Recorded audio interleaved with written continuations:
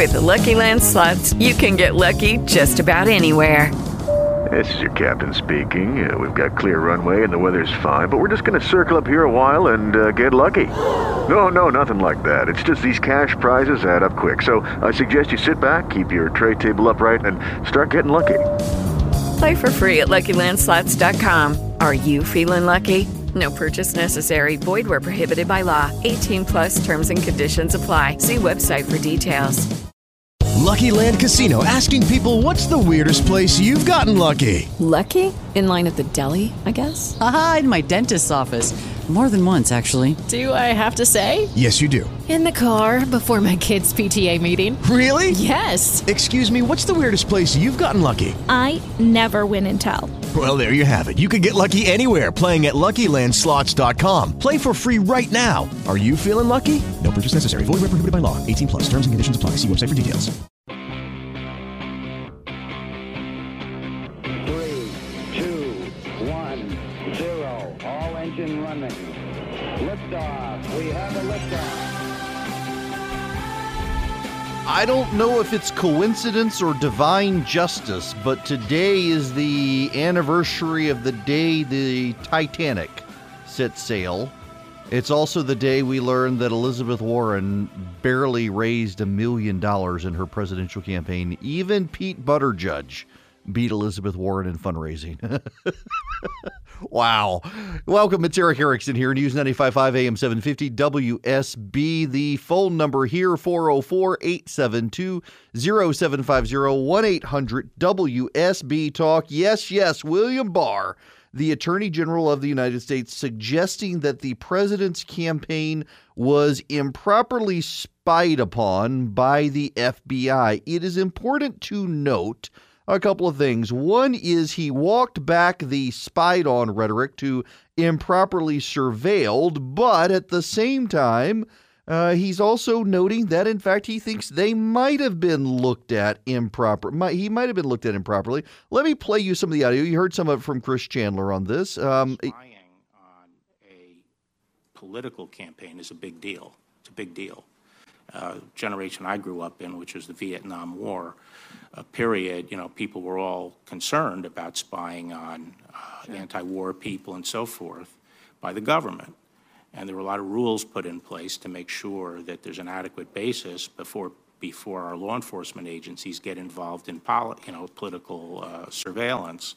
I'm not suggesting that those rules were violated, but I think it's important to look at that. And I'm not talking about the FBI necessarily, but intelligence agencies more broadly. So you're not suggesting, though, that spying occurred? I don't, I guess you could, I think spying did occur. Yes, I think spying did occur. Well, let me... But the question is whether it was adequately predicated, and I'm not suggesting it wasn't adequately predicated, but I need to explore that. I think it's my obligation. Congress is usually very concerned about intelligence agencies and law enforcement agencies staying in their proper lane, and I want to make sure that happened. We have a lot of rules about that, and I want to say that I've said I'm reviewing this. I haven't set up a team yet, but I have in mind having some colleagues help me pull all this information together and let me know whether there's some areas that should be looked at. And I also want to make clear this is not launching an investigation of the FBI. Frankly, to the extent there were any issues at the FBI, I do not view it as a problem that's endemic to the FBI.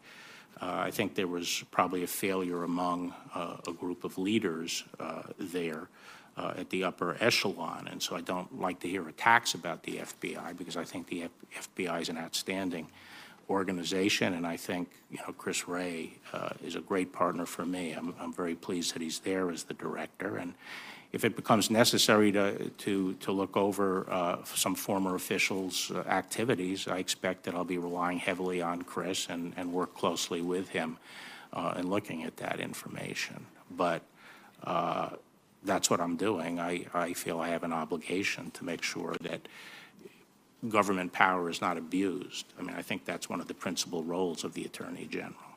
Wow. Wow, that was the Attorney General of the United States, William Barr, saying, yes, he does think that the president's campaign was spied on, and you should see the meltdown from the left this afternoon. Now, listen, here's the crazy thing, is that no one disputed that this happened.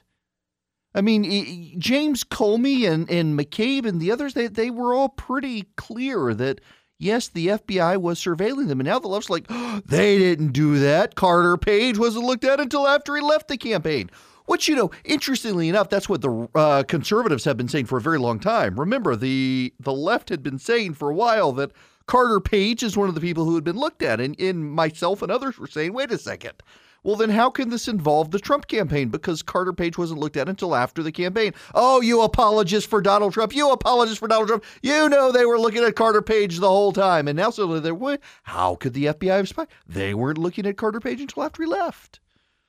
No, we all kind of knew that something was going on there. And we also know, I think James Comey has made it very clear through his behavior and statements after being fired that, yes, he really did think that Donald Trump was malicious, and he really did think that Donald Trump was a tool of the Russians, knowingly or unknowingly. And they started a surveillance operation. And in fact, William Barr has come out this afternoon and he said he's actually calling it surveillance, not spying, but the law still applies. As he was saying, I don't know if you caught that at the very beginning, but the FBI in the 1950s and 60s spying on civil rights leaders for J. Edgar Hoover, and then in the 1960s, the peace protesters and whatnot.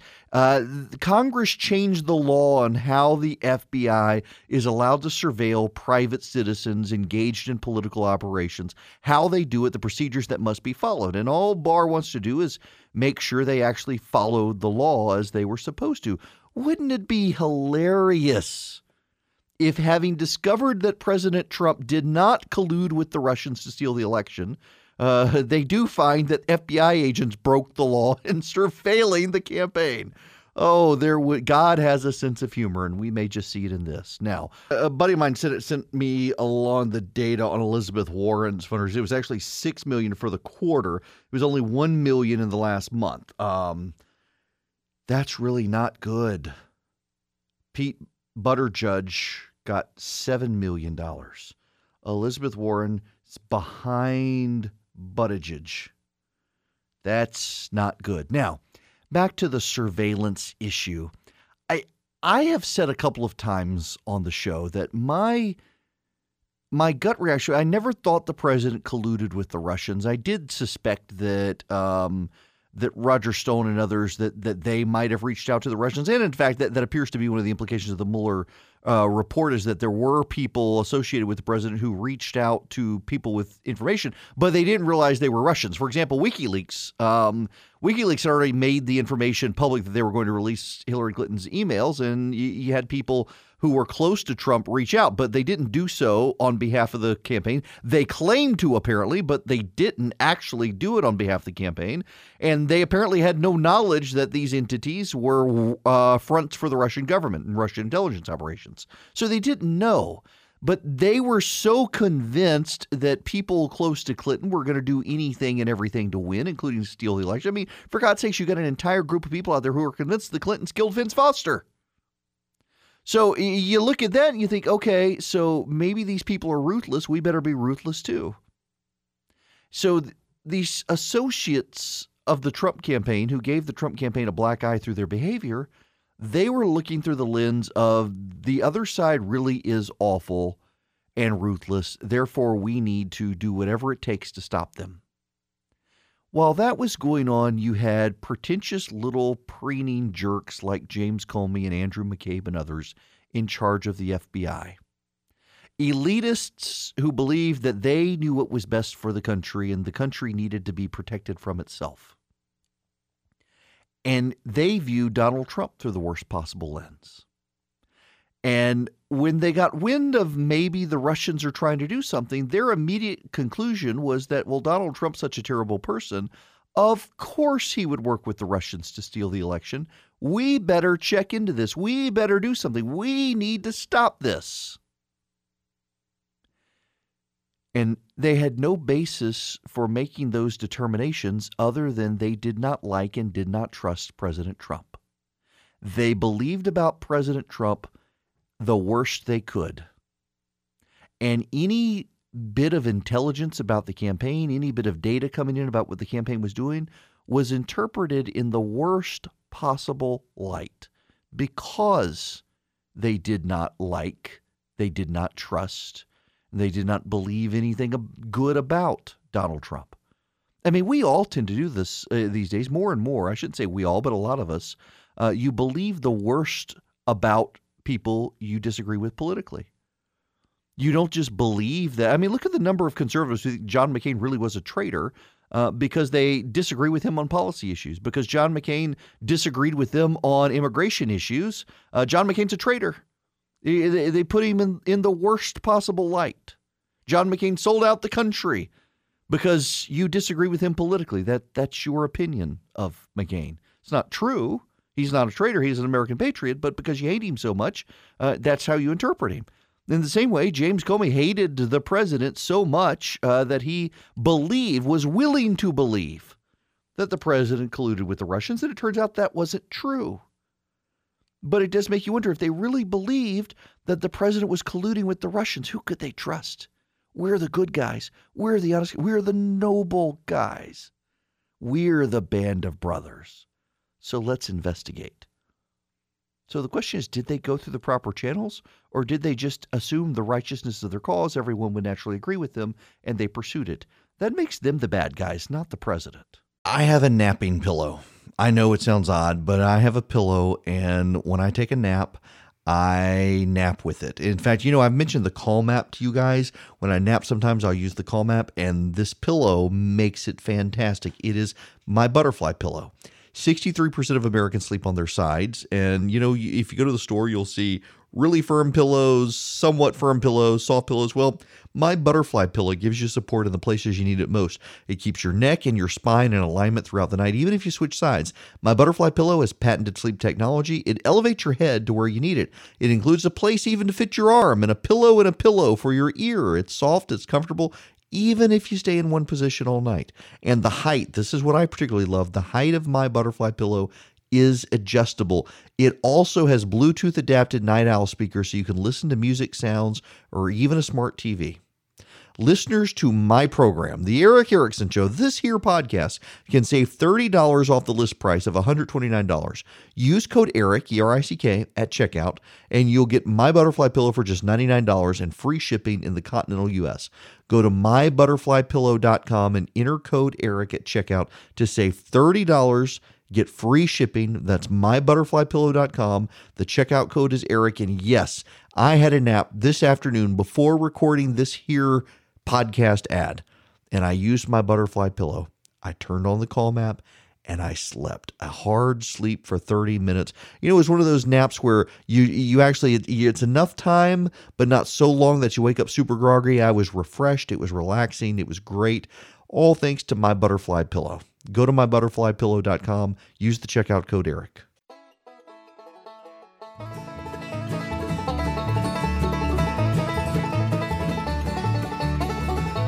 All right, the phone number 404-872-0750, 1-800-WSB Talk. Ohio, the state of Ohio, its legislature in the last 30 minutes has passed fetal heartbeat legislation, just like Georgia passed. Wonder how their film industry is going to do. I bet it'll not do nearly as good as Georgia's. Why? Because Georgia has better tax credits than Ohio has when it comes to those sorts of things. Now, what are we going to talk about? I know what we're going to talk about. We're going to talk about Lucy McBath because I just find this hilarious. Lucy McBath beat Karen Handel. Karen Handel, by the way, is going to run again. She's gotten a number of endorsements. Lucy McBath is now the congresswoman, gun control activist, social justice activist. She's actually very personally nice. I've been in several green rooms with her, but her politics are very, very, very to the left. Not really a good fit for her district, actually. Her district was just overreacting to Trump, and the RNC bailed on a ground game to help the Republicans. They're not going to make that mistake in 2020.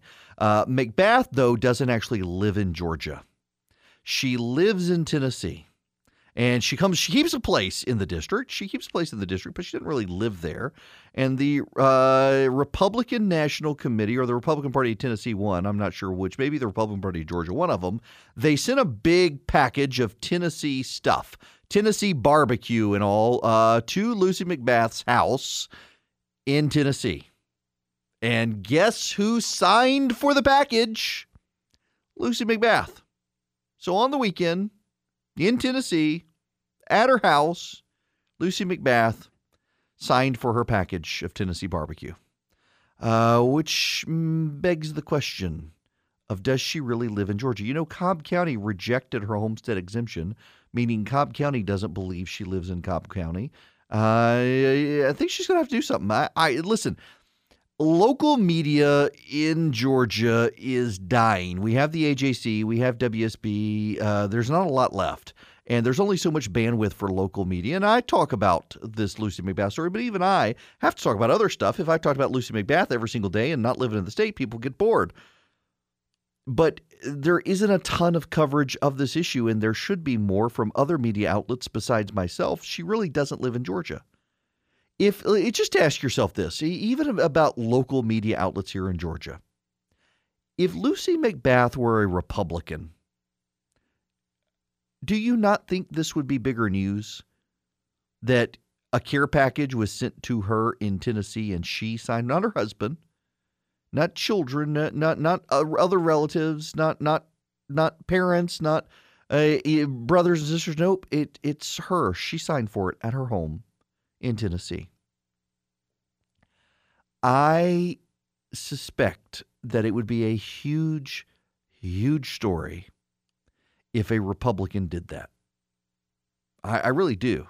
And I think it is an example of the media oftentimes being very sympathetic to Democrats in ways they aren't with Republicans. I mean, look at the coverage Jen Jordan has gotten from the state Senate. My goodness, almost every single day there's some glowing profile of how she's testified before Congress. She's done this. I can't think of another politician who has gotten as much coverage. And by the way, notice how the local media in Atlanta is giving the white lady all the favorable coverage. You've got all sorts of diverse cast of characters in the state legislature. You got Stacey Abrams out there. Are they thinking, oh, well, we've given Stacey so much, we got to find a white female Democrat to give coverage to? I think the media plays favorites, even locally, and people are starting to realize it.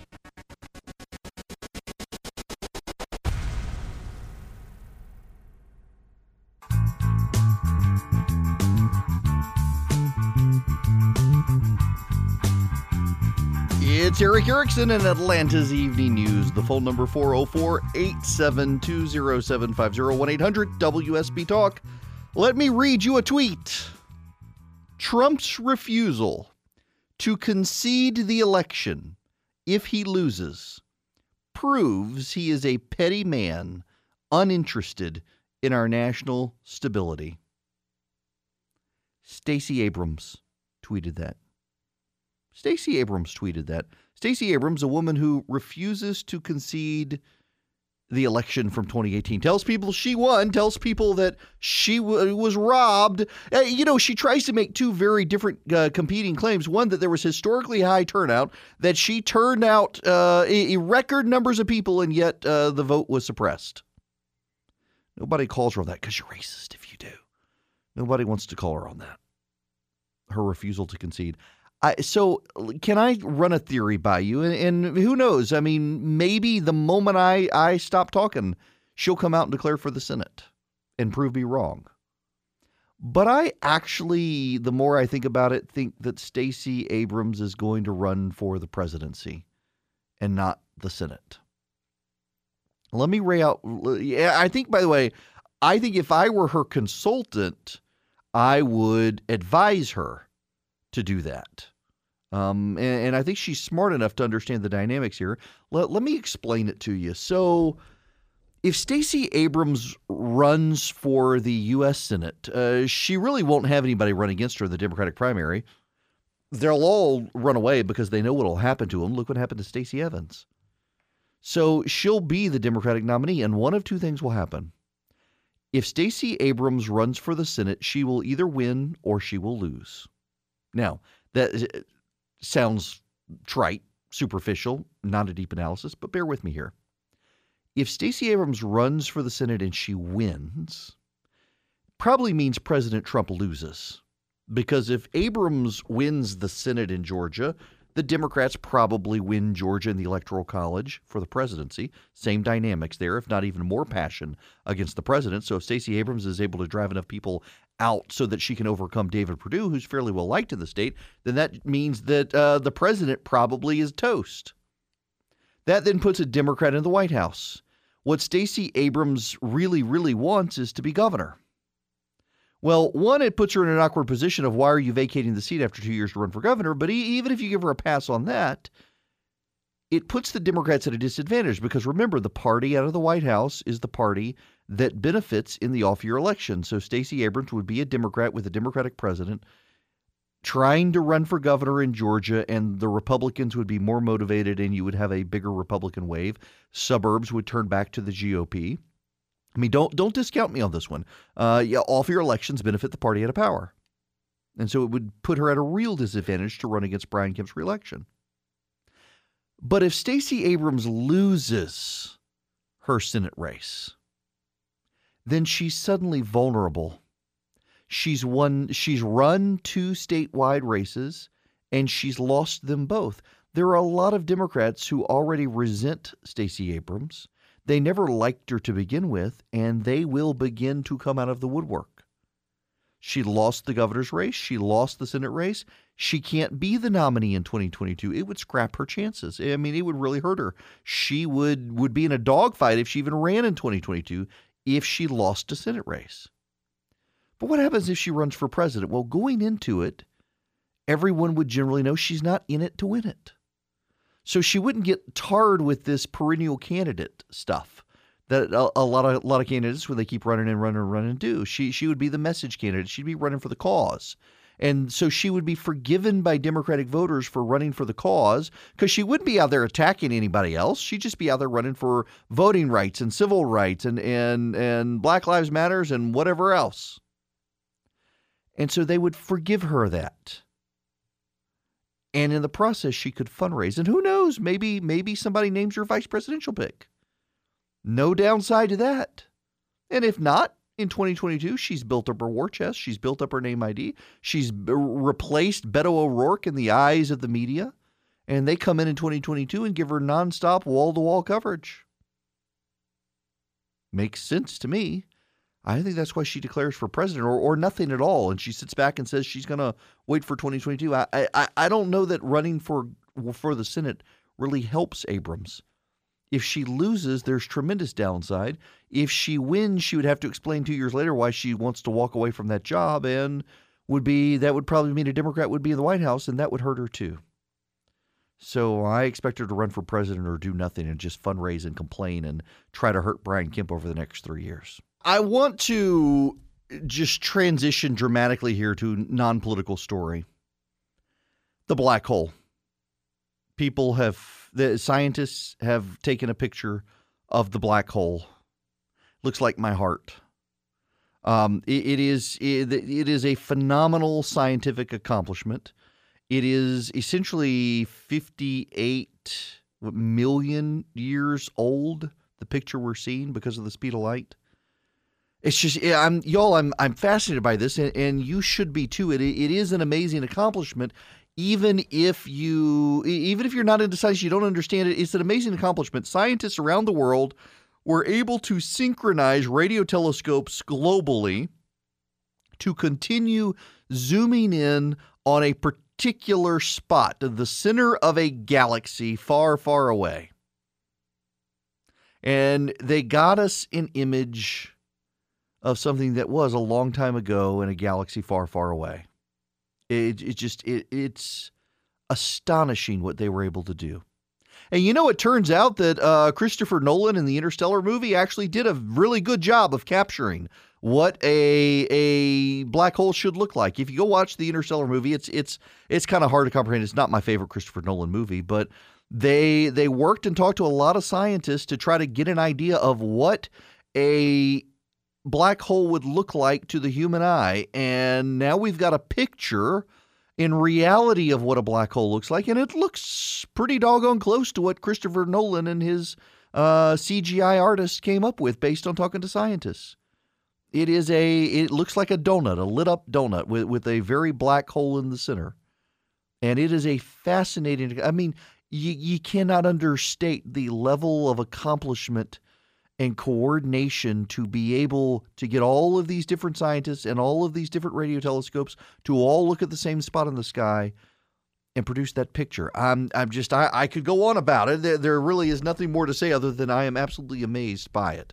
And you should be too. There is other news. Bloomberg is reporting that Herman Cain's nomination for the Federal Reserve has run into trouble. Only one more Republican senator needs to come out against him for his nomination to not have the votes. Herman apparently in a video said that his vetting process would be cumbersome.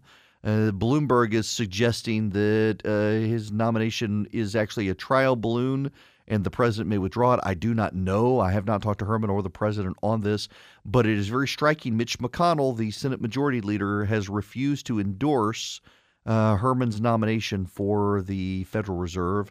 And now you've got Murkowski from Alaska, Cory Gardner from Colorado, both coming out saying they are opposed. John Thune, the number 2 Republican in the Senate, saying that he doesn't know that the votes are there. And even the Alabama Senator Richard Shelby, Republican, is saying he's not sure that he will vote for Herman. So, but he hasn't had a chance to go to Washington yet to knock on doors and meet with members of Congress and sell them that he actually is capable of doing the job. But it seems like the Democrats want to go on a fishing expedition from the allegations that surfaced in the 2012 campaign. So the Democrats, if nothing else, want to use it as an opportunity to embarrass him. If he wants to go through the fight and go through the confirmation hearings for that, God bless him. Keep him in your prayers. The Democrats just want to embarrass the president. And if they can embarrass another Republican candidate, it appears they could as well. But it is very striking to see several Republicans come out and say they're not so sure.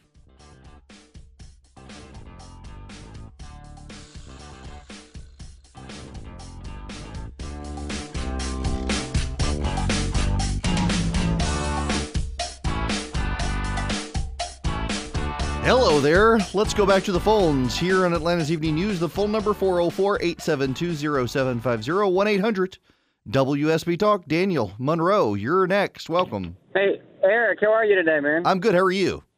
Good. I mean, I know you've been already talking about Stacey Abrams, and if I never heard her name again, I'd be a happy man, but that's not going to happen. I would say that. But anyhow, my thought, and you can share yours here, is why don't some other Democrats in the state of Georgia, I don't know what other prominent, decent Democrats there are, because there aren't any, throw their name they don't have a deep bench. So here's my theory is, look what happened with Stacey Evans. Black activists harassed and hounded her, claiming she was racist for running against Stacey, that it was the black woman's turn, and really made her life miserable. So you get a bunch of white people from the Georgia Democratic Party in the race. Suddenly you're going to have Stacey Abrams and her activists coming out saying, hey, look at all these white Georgia Democrats. They will make it a racial play. Get a African American gentleman to run against Stacey Abrams for the U.S. Senate seat. Force her to make her decision whether or not she wants to run for president or for Senate. Well, you got to find that person first, and they got to be credible, and they're just not there. Everybody's scared of the mob. But honestly, Daniel, you do have to give Stacey Abrams some level of credit in that she has been able to wield the mob on her behalf. She really has. I mean, she's been able to generate a mob that harassed Stacey Evans, caused all sorts of media stories, and showed up to try to vote for her. Wasn't able to get it, but came close. And the Democrats they're kind of thinking at this point, we've run all of these white Democrats. Maybe we need to run more people like Stacey Abrams. Maybe so. I don't know. We will see what she does. I do think, though, that she's probably going to run for the presidency. Now, when we come back, we have got to switch gears up a little bit. I want to talk about the Family Policy Alliance here in Georgia. They are doing something. They are a conservative group, and they're making Republicans really mad, and you should be glad of it. I'll tell you why.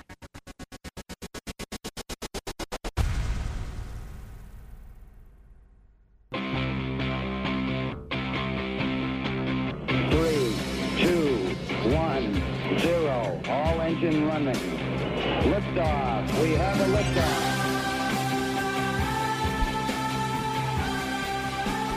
It is Eric Erickson here, Atlanta's Evening News on WSB. The phone number is 404-872-0750, 1-800-WSB-TALK. And we need to talk about the Family Policy Alliance in Georgia. They are perhaps my favorite outside group in Georgia, engaging in the legislature and with conservative activists around the state. And they have genuinely made some Republicans in this state livid. And it is a good thing. See, here's one of the things that you learn when you get involved in politics actively is you have a lot of outside groups that identify as progressive or conservative, but they're viewed by their own sides typically as team players.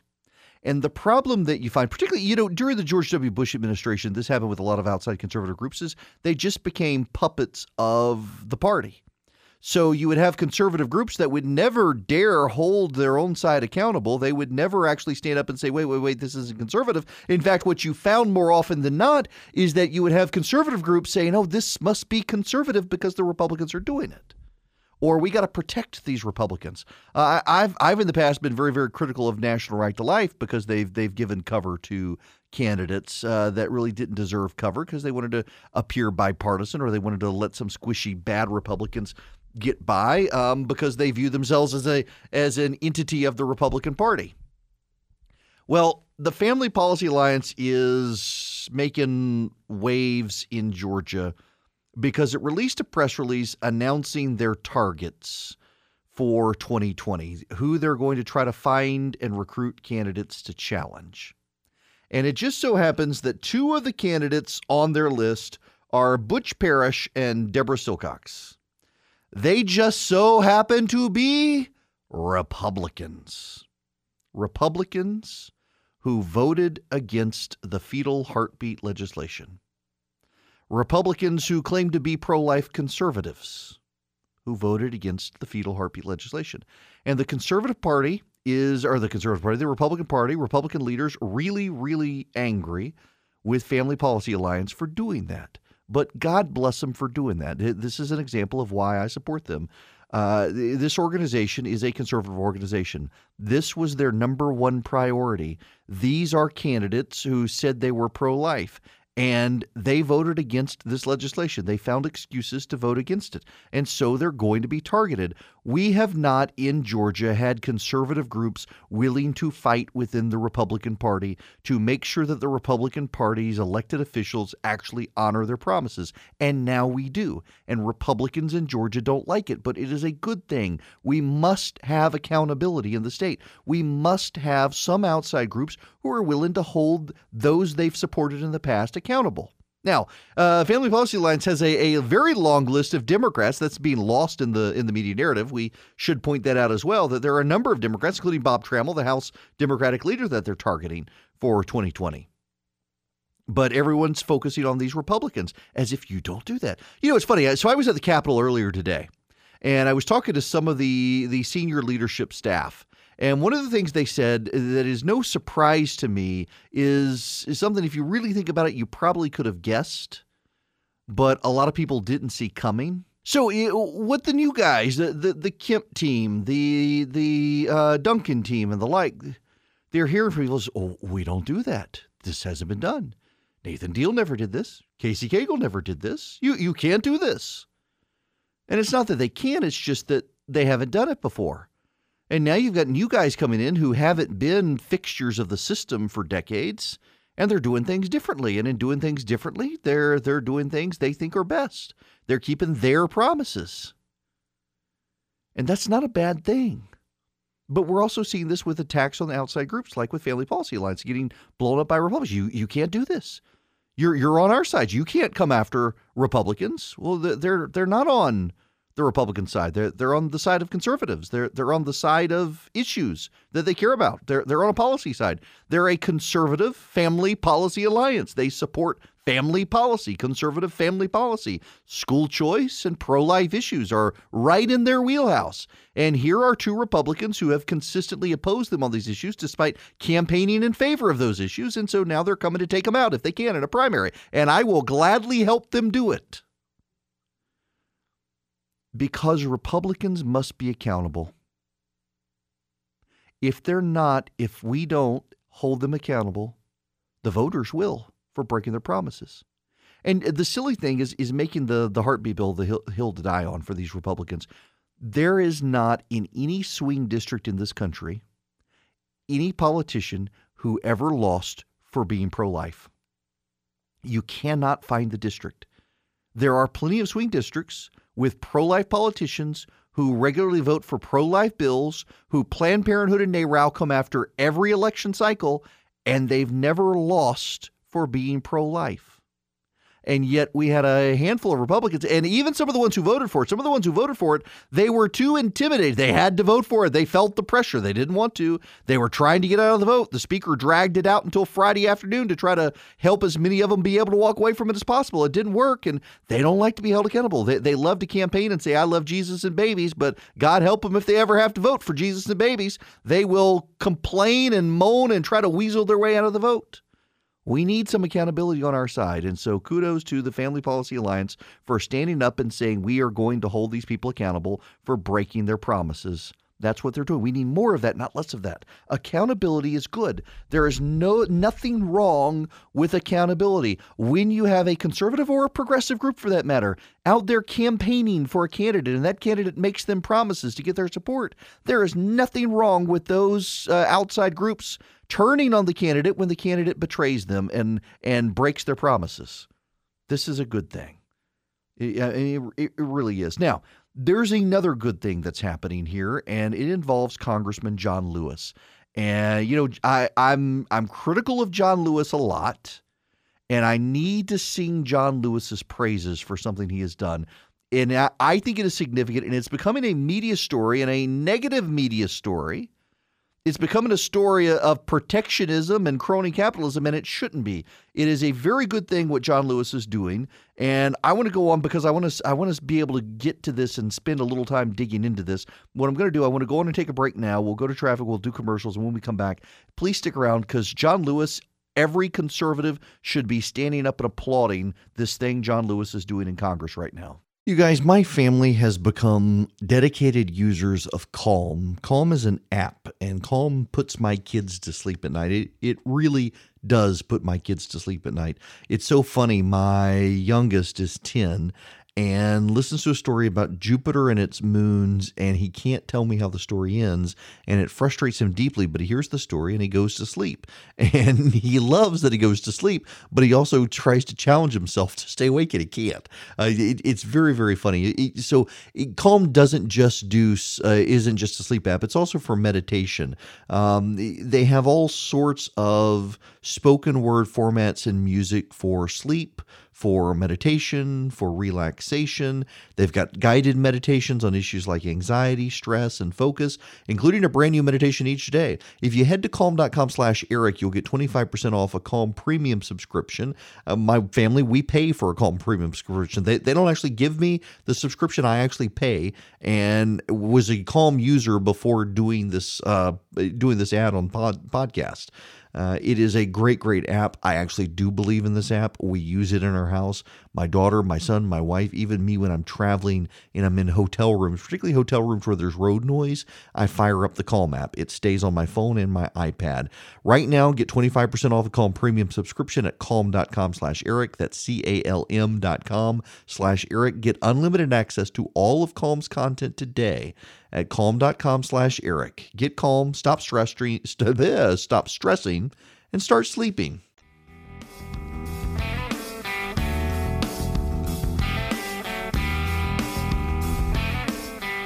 All right, hang on before we get to calls here in Atlanta's Evening News. Welcome back. It's Eric Erickson, and the phone number is 404-872-0750, 1-800-WSB-TALK. I need to praise John Lewis. John Lewis, congressman, civil rights hero from Georgia, has legislation. It passed the House of Representatives unanimously. The media is crying foul over it. And what the legislation does is it prohibits the IRS from developing an online or software-based tax program like TurboTax. So the IRS would not be allowed to provide to citizens a computer program that would allow them to do their taxes. You will be required to pay TurboTax, H&R Block, or what have you if you want someone to do taxes. And I say God bless him for doing this. The media is saying, oh, this is a protection scheme. The IRS, the government, should not be able to compete with the private sector because you allow the IRS to produce a tax application package while the IRS is drafting regulations. And you and I both know the IRS is going to be even more convoluted and pass even more burdensome regulations that require even more people to have to use something to prepare their taxes. I am vehemently opposed to the existing tax code. I am vehemently opposed to the complications added by the IRS through regulations, and I am vehemently opposed to a government that has convoluted the tax system being able to produce something that competes with the private sector that's going to do it better anyway. All they are doing is trying to hurt a private sector that has been able to wade through and spend money developing programs to deal with the convoluted tax system. I say God bless John Lewis for saying this is nuts. The federal government should not be able to compete with the private sector. The private sector has delivered great software programs, and you know what? You can deduct the cost. I think that's still the tax code. You can deduct the cost of having to use the program. At least that used to be in the tax. I think it's still in the tax code. You can deduct these fees. Should be in the tax code. I totally agree with him on this. And he and others are getting blown. Well, you know what's so interesting is they're blaming Republicans for this. They're actually saying this is a nefarious Republican plot from the Republican Senate, and they got poor old John Lewis that they convinced him to do this. No. John Lewis, he and I may disagree on a lot of things, but he also understands what happens when you let the government be in charge of these things. So praise to him. God bless him. Good for him and the House for passing this unanimously. Now, to the phones, Bob and Tucker, you are up next. Welcome. Hi, Eric. This Lucy McBath thing that I've been reading about has made me mad as hell. She lives in Tennessee, and there was a lawsuit to prevent her from running to represent the Georgia district, but she ran out the clock. It seems like Georgia should be able to just jackboot her out of the House and into jail. What can be done? You do have to file the lawsuit before that. This is the problem. They waited too late to file the lawsuit last time.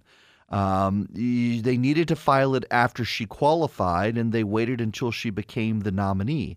And there is a legal doctrine that prohibits you from waiting that long. Once she was on the ballot and was the nominee, you can't go say, "Oh, wait. We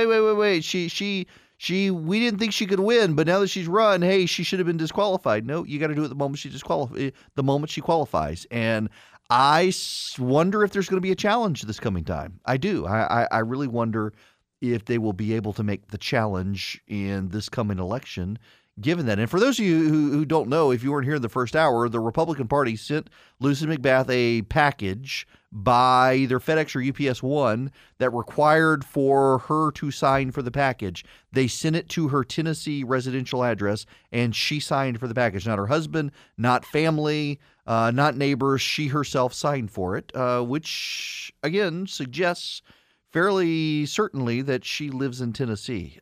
So maybe they'll challenge it this coming time. Now, we will continue taking your phone calls when we come back.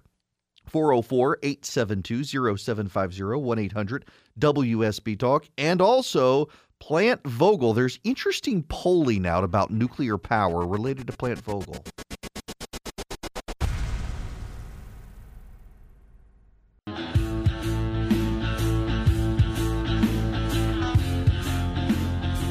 I have a full-blown case of dad brain today. I got to apologize. You don't have to apologize. I've got to apologize. I literally have had to write down. I typically do the entire show And whatever's on my mind, I talk about. Believe it or not, that's what I actually do. I've had to actually write down the show points that I want to talk about today because I cannot remember them. This has been a grueling week. Kids and soccer practices and everything else. Maybe I should do that every day. You know what? Maybe never mind. I can't say that on air because I'll get fired. Nonetheless, that picture of the black hole. Okay, now we got to talk. Bear with me, those of you who are on the phones. Just give me 1 minute to make this point. Plant Vogtle. Yeah, so Plant Vogtle nuclear power plant. There was an op-ed in the New York Times over the weekend that's actually really good. That for progressives who really do care about climate change, you're not going to solve the climate crisis in the United States or anywhere else unless you start phasing out coal-powered plants. You can't phase out coal power plants with just solar power and wind power because there are times the sun doesn't shine and there are times that the wind doesn't blow. And there are no such things as batteries that can store enough power to keep the city lights on at night or when the wind doesn't blow. So nuclear is what you have to do. And in fact, European countries that have embraced nuclear power have a lower cost of energy overall than others. The problem in this country is we have about 5 bajillion different designs for nuclear power plants. And in Europe, they have 2 designs. And you pick one and you build the one that works best. And so the cost of generating nuclear power in Europe is a lot less than here. And we need to do that. It is actually a very, very good op-ed. What I find very interesting is that young liberal women in the United States are the most opposed to nuclear power. So they care about climate change. It's one of the number in the top 5 issues for young liberal women is climate change. And they're opposed to nuclear power that would actually improve the situation in the United States. It's just a fascinating data point as we move closer and closer to Plant Vogtle coming online. And God bless the Public Service Commission for sticking with it. Now, let's go to the phones. Denise in Johns Creek, you are going to be next. Welcome to the program. Hey, Eric. I appreciate you taking the call. I wanted to talk to you about your comment about Deborah Silcox, Representative Silcox. Sure.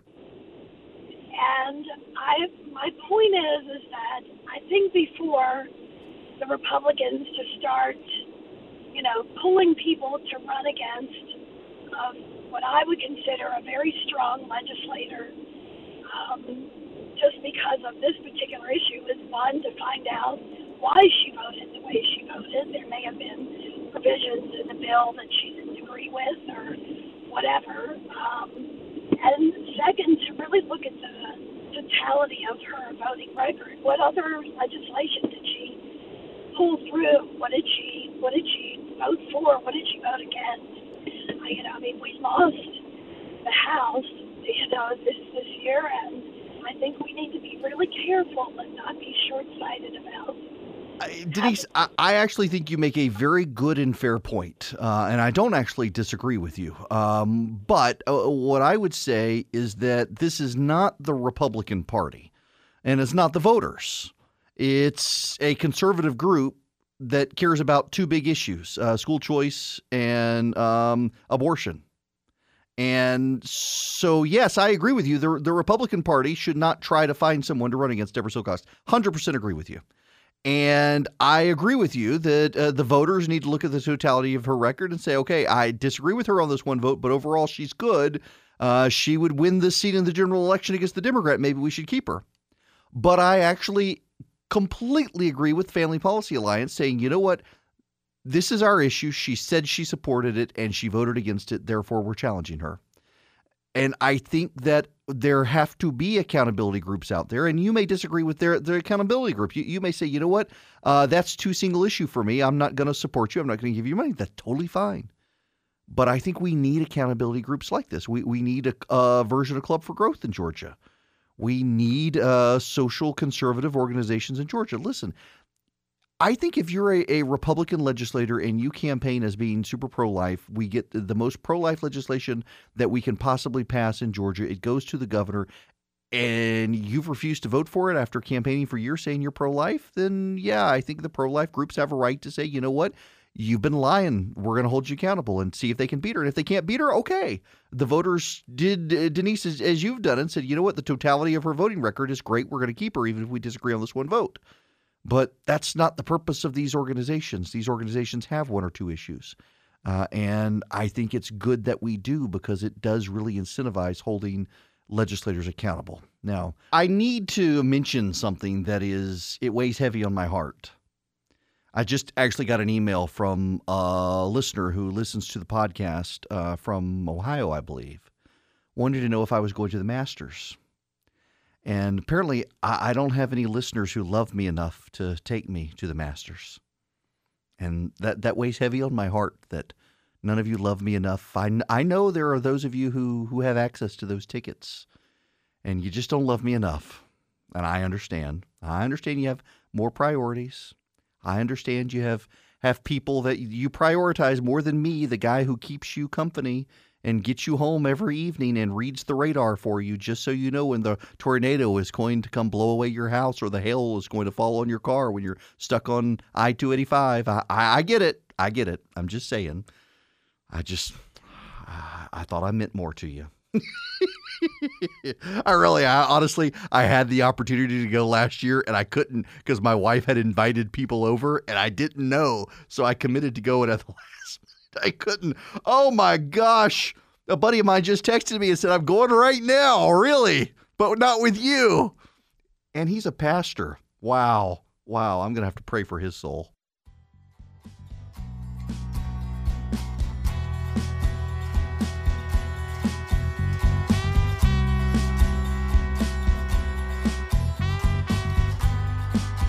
I have a cruel listener named Jacob. And Jacob has emailed me to tell me that he has tickets to the Masters and he's not taking me. He's taking someone else. And that in November he found a bottle of 15-year-old Pappy Van Winkle and bought it for himself instead of letting me know where it was. I tell you, the selfishness. And then Randall emails me and says he's been 6 times. That's all right. I didn't want to go anyway. My allergies are too bad. Y'all, I'm starting to think Aunt Becky isn't quite right in the head. Lori Loughlin apparently believed that the prosecutors were bluffing when they offered her a plea deal. She actually believed the prosecutors were bluffing, which is why she did not take the plea deal. Instead, when she rejected the plea deal, the prosecutors charged her with money laundering and wire fraud as well.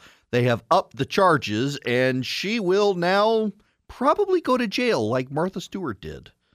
She doesn't, and so there was a great article in The Atlantic written by a woman who had been a college counselor at a ritzy private school in L.A. And she recounts that at a different school, I don't believe it was her school, at a different school, a counselor called the University of Southern California and said, there's got to be a mistake. The Loughlin girl, she's not on the rowing team. So how could she have a scholarship? And the university started digging into it. And the girl's father, who's the designer who did all the stuff at Target, he showed up at the school demanding that the counselor be fired, caused a scene. And in fact, this is how the prosecutors were able to amp up their investigation, because he caused such a scene at the private school and no one did anything. No one questioned him. They were able to dig further. So she and her husband, they probably should go to jail. Felicity Huffman, she took the plea. But these others, they don't want to. It was a fascinating article in The Atlantic. I'll try to remember to push it on the Twitter feed. And I will see you guys tomorrow.